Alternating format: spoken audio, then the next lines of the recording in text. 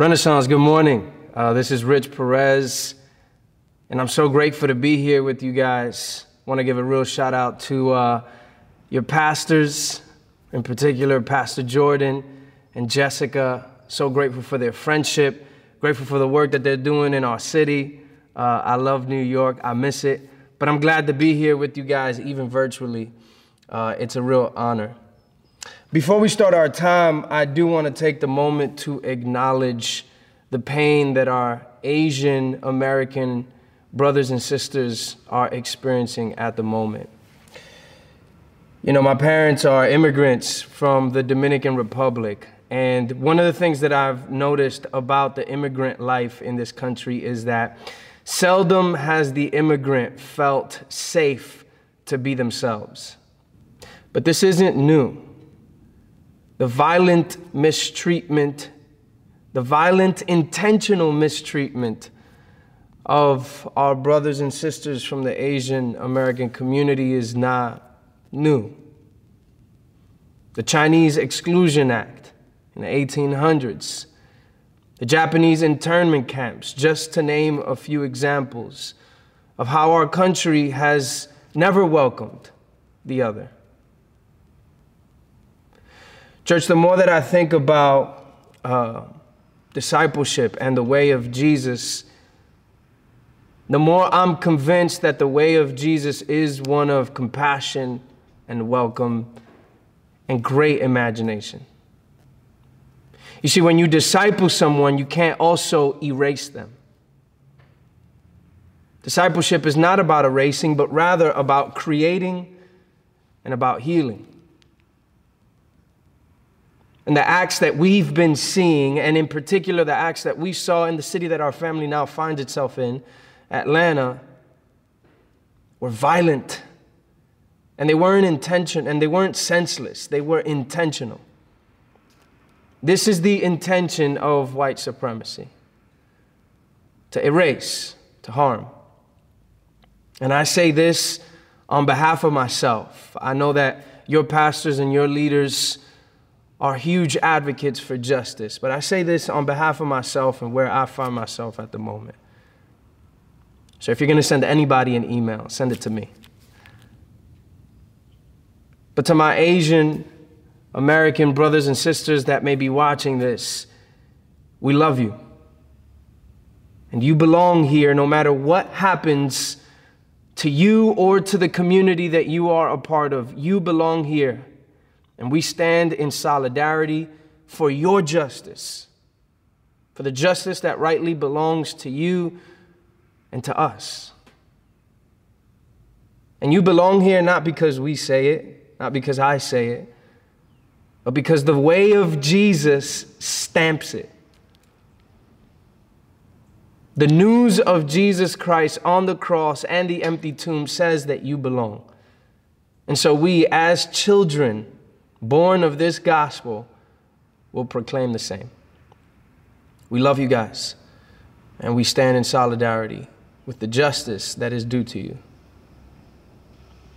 You know, as I reflect on where our world is, coming off of 2020, the social unrest that has been happening, quite frankly, for decades, for centuries, and more recently, the ones that we've been living through, the pandemic, the inequity that we've seen as a result of the pandemic, I can't help but to think of how exhausted some of us may feel. Can't help to think of how pained and wounded we are just from the year that we've had to live through. And so I wanted to turn our attention to Psalm 23.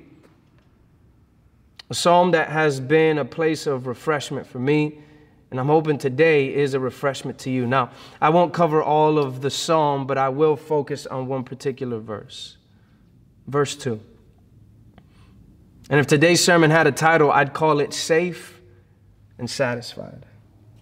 Safe and satisfied. So why don't you turn with me to Psalm 23. We'll read the whole psalm, but we'll focus just on verse 2.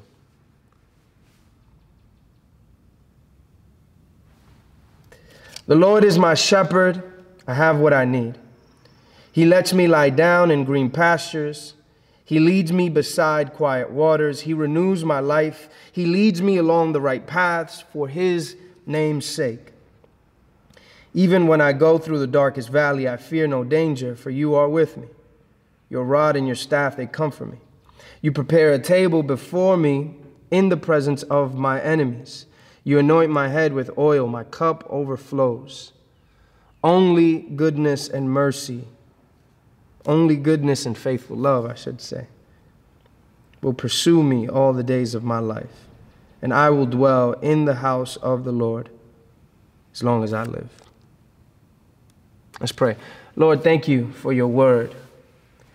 These are not simply just pages in a book or words on pages, but this is an opportunity to see your face and engage with your presence. Holy Spirit, do what I could never do, and that is to bring us into the presence of God, and help me to get out of the way that we may experience our Father together.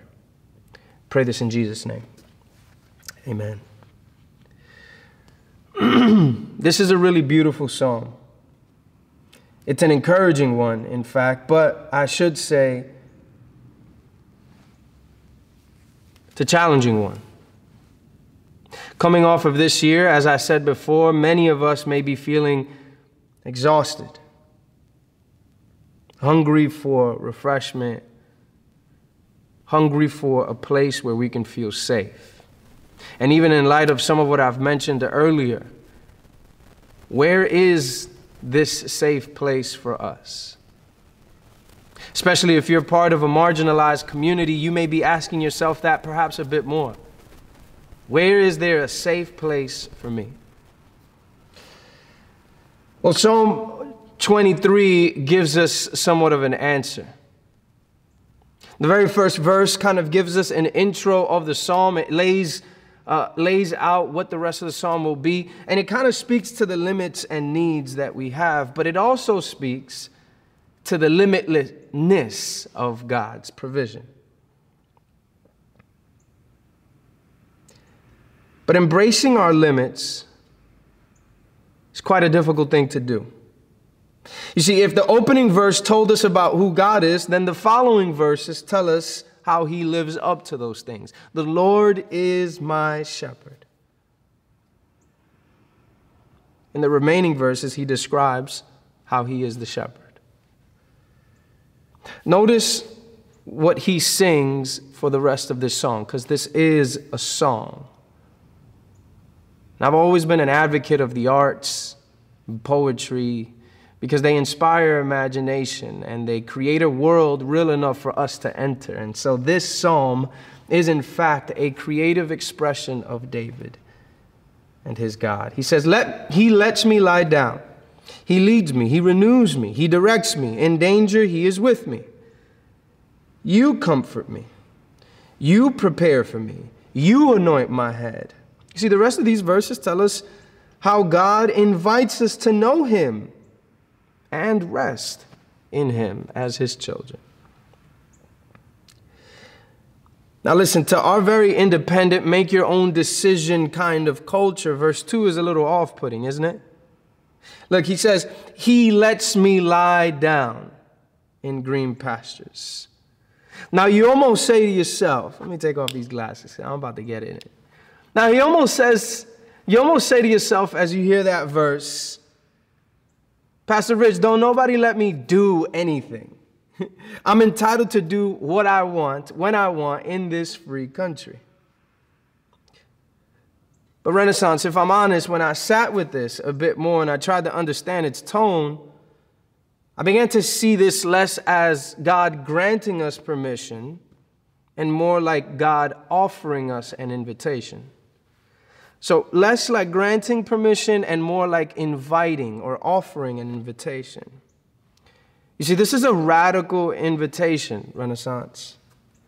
This is an invitation to a culture where stopping, laying down, and resting is tragically absent. The invitation by God can be terrifying. Now, let me tell you why I think this invitation is terrifying. Because lying down, stopping, resting can only mean a few things. It means that you're satisfied, that you're happy and content with whatever you were working on. And it's terrifying because then you have to understand yourself beyond what you do, beyond what you produce. Now you're probably thinking to yourself, Pastor Rich, why would I be terrified to be satisfied? Why would I be terrified to be satisfied? It doesn't make any sense.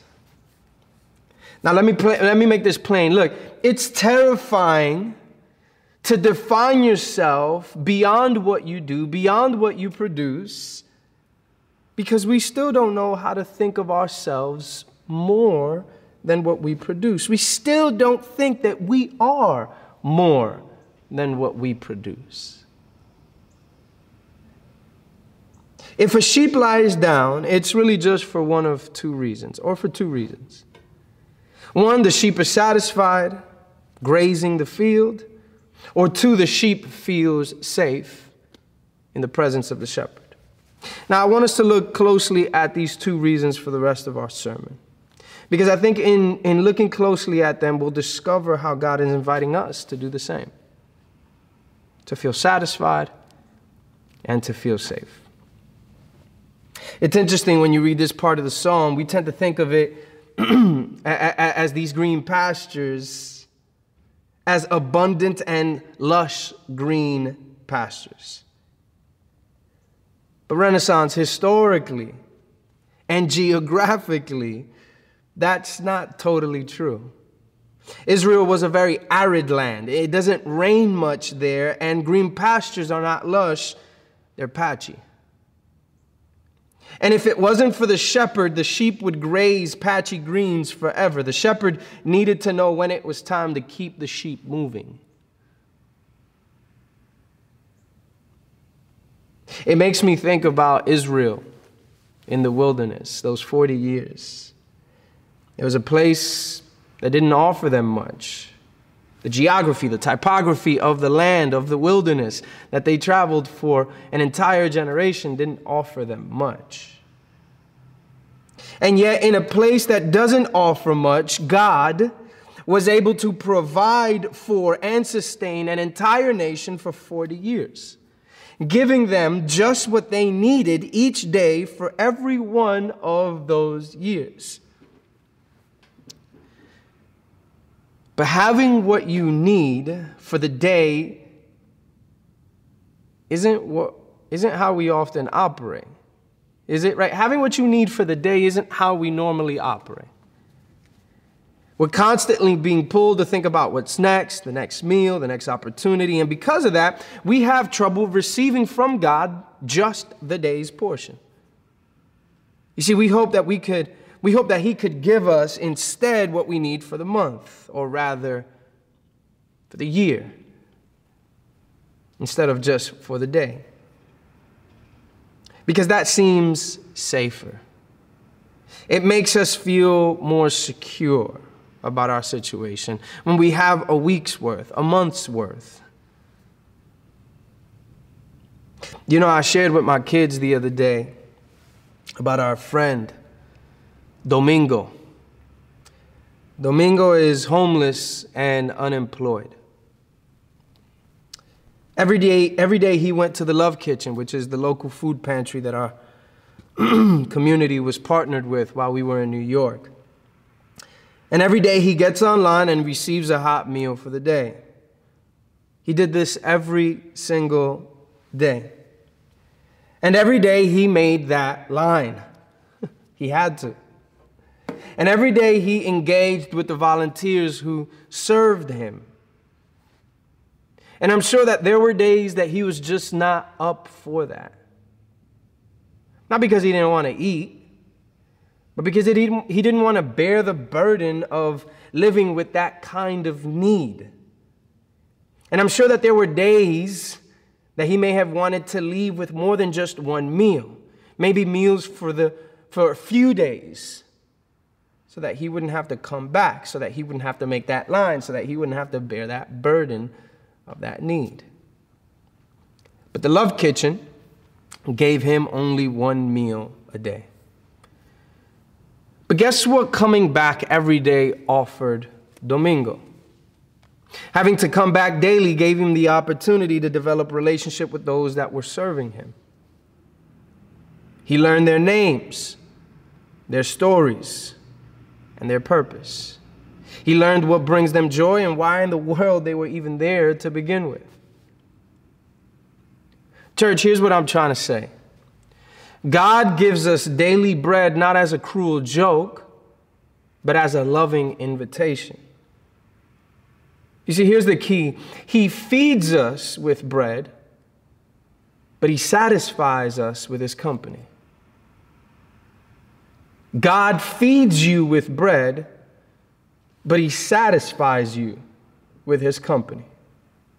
You see, if anything I heard as I read this story and as I even studied the wilderness time of Israel's history, it's this, that we don't survive the wilderness on borrowed faith. You don't survive your wilderness off the faith of your friend. Now, let me be clear, the faith of your friend, and we've seen this even in the Gospels, the faith of your friend on your behalf is incredibly powerful. But you don't survive the wilderness on borrowed faith.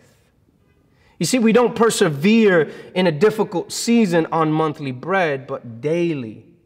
Not because of the bread, but because of the company of the one who's bringing us the bread.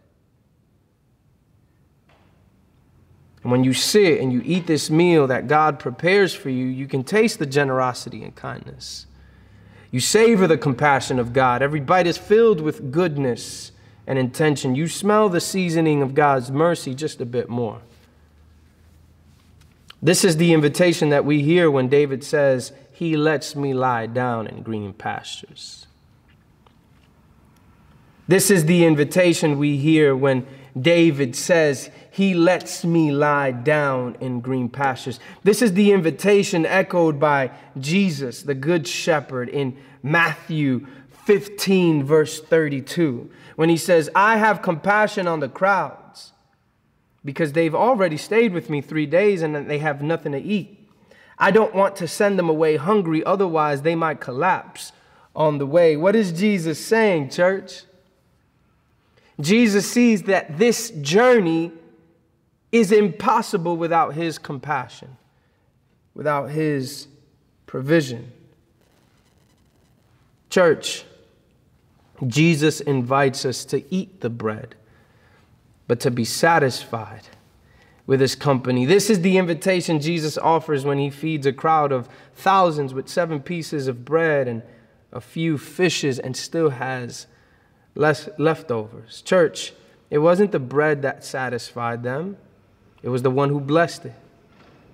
It wasn't what was done that matters deeply. It was who did it. God has a deep desire to satisfy you like no one else can. The question is, church, will you allow him? But a sheep is also able to rest when she feels safe. Not only is a sheep able to rest when they feel satisfied, but they're also able to rest when they feel safe. Now let me hit y'all with some facts here about sheep. We all live in cities and have been far removed from pastures and all that. But did you know that sheep have rectangular pupils, as opposed to circular one or spherical ones like we do? Sheep have nearly perfect peripheral vision, 320 degrees in fact. In other words, standing in one position, sheep can see all around them. They can see behind them without having to turn their heads, which is kind of freaky. But what they have in periphery, they lack in depth. In other words, what you can see around you, you can't see right in front of you. Now, let me make this plain. Sheep can see anything around them, but they have trouble making out what's right in front of them. Not to mention that sheep don't have claws. They don't run fast. They don't have sharp teeth. They are in many ways defenseless. In the wild, sheep are the prey, not the predator. They're constantly being hunted, and very few times do they feel like they can settle down somewhere and rest. Now, church, imagine for a moment that you are a sheep, a literal sheep. Imagine being able to see all around you, but not in front of you. Imagine having ultra-sensitive hearing that goes as far as hundreds of yards. Imagine constantly wondering what animals are around hunting you, and realizing that you would be practically defenseless if they came. Any little movement, any little sound, any little unfamiliarity could trigger fear or worry or anxiety, which is no wonder to me that the shepherd leads them to quiet waters.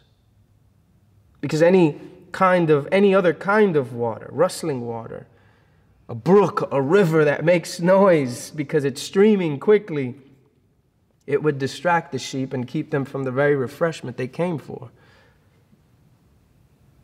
This is why in his 2007 study, Dr. Keith Kendrick, who studies animals and their social behavior, says that sheep have the ability to remember the faces of up to 50 other sheep and people for up to 2 years.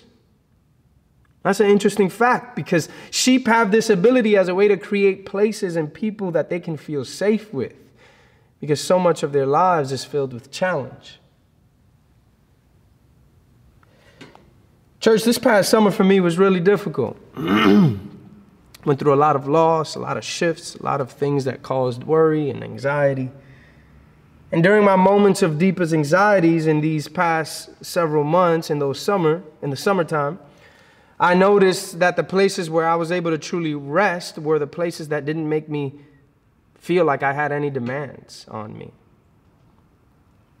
Where I was able to exist without any obligations but to be myself.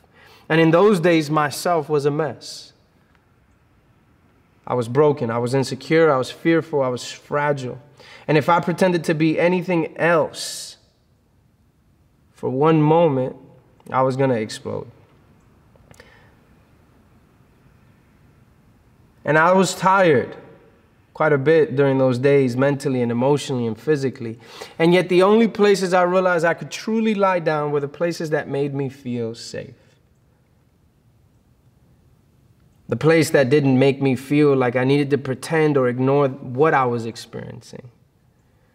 The places that welcomed me as I was, and where love and intimacy weren't in jeopardy because of me. Very important. The places that felt most safe were the places where love and intimacy weren't in jeopardy because of me.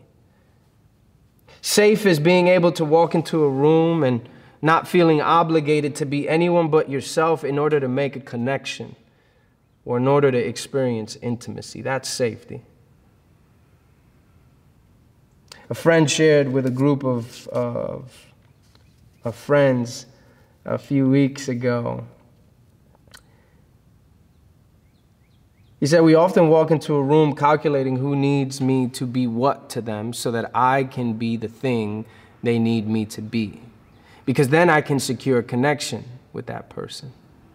He goes on to say, we spend our days wearing masks just so that we can make connections, just so that we can make intimacy. And I thought to myself, man, that is profoundly true. And it's not just for pastors and leaders who he was saying it to. It's for all of us. We will wear masks all day if it means we can secure connection in return. We will go as far as never being ourselves, only considering what others want from us just to satisfy them, and yet never show them our true selves. Listen to how author Thomas Green says it in his book, The Gift of Becoming Yourself. If you haven't picked it up, pick it up. It's a great book. But listen to what he says. He says, many say that it is difficult to know God since we cannot see him or hear him or touch him as we do another human being. That is true, of course, but I have become convinced that the greatest obstacle to real discernment and to a genuine growth in prayer is not the intangible nature of God, but our own lack of self-knowledge, our unwillingness to know ourselves as we are. Almost all of us wear masks, not only when facing each other, but even when looking into a mirror. Here's the thing, we don't even get intimacy when we wear masks. Because you spend the day wearing a mask, any connection people experienced with you wasn't truly with you. But the greater tragedy is that we function like this even with God. But church, you see, God wants to love you, not your mask. But to take off your mask is risky, isn't it? To take off your mask, you're not sure if it's safe. And love is risky, and love is painful. But I wonder if it felt risky for the woman at the well when Jesus was talking to her about the different kind of water that she could drink. God desires to love us, and if we're going to have a deeper experience of God, then we're going to have to allow ourselves to be touched by His love. Because God can only be known through devotion, not simply knowledge. If we're going to allow God to love us and allow ourselves to be loved by God, then we're going to have to allow God and those that He sends to us into the parts of us that we've kept locked away. If you want God to love all of you, then you have to allow all of you to be seen. Because the safest place our souls can rest is in fact love. This is why in 1 John chapter 4:18 it says, "There is no fear in love. Instead, perfect love drives out fear, because fear involves punishment, so that the one who fears is not complete in love." Now, this 1 John passage is not assuming that we'll never feel fear. Neither is it saying that we have failed if we do feel fear. Rather, I think this verse in 1 John is inviting us to respond to our fears by embracing perfect love, which rules out the possibility of being punished just because there are things about you that you feel are unlovable. You know, sometimes I think God is just simply inviting us to waste time with Him. Have you ever had a friend just come over the crib and kick it with you? Maybe you haven't spent a ton of time with them, if they're vaccinated, of course, or if they're COVID tested and COVID free. But maybe you haven't spent a ton of time with this friend, but then after years or after months, they just come to the crib, y'all kick it, and it feels normal. And maybe y'all talk very little. Maybe you just spent the time together watching a show, a game, or simply just being in each other's company. Almost as if you've wasted time together. And I hope you hear me. I don't mean that in a negative way, like you've thrown time away, but you've just spent it with them. No agenda, no schedule, just time going by in each other's company. It's comforting. Even though you didn't speak, you feel like you were together. Even though you didn't engage in profound conversation, but y'all just kicked it watching TV, you felt like it was refreshing to your soul. Sometimes I think God is just simply inviting us to waste time with Him. Now, Renaissance, I want you to do something for me. I want you to engage your imagination for a moment and close your eyes. Close your eyes or remove yourself from any distraction. And I'm aware that this could be difficult for some of you, and that's okay. Don't judge yourself for having a harder time with this. Talk to yourself nice. But if you can and are able, close your eyes or try to remove some distractions And imagine laying in an open field. Maybe it's Marcus Garvey Park in Harlem, or if you're further uptown, maybe it's Fort Tryon Park. I miss that place. Or maybe it's Central Park. But imagine yourself laying there totally satisfied, not hungry.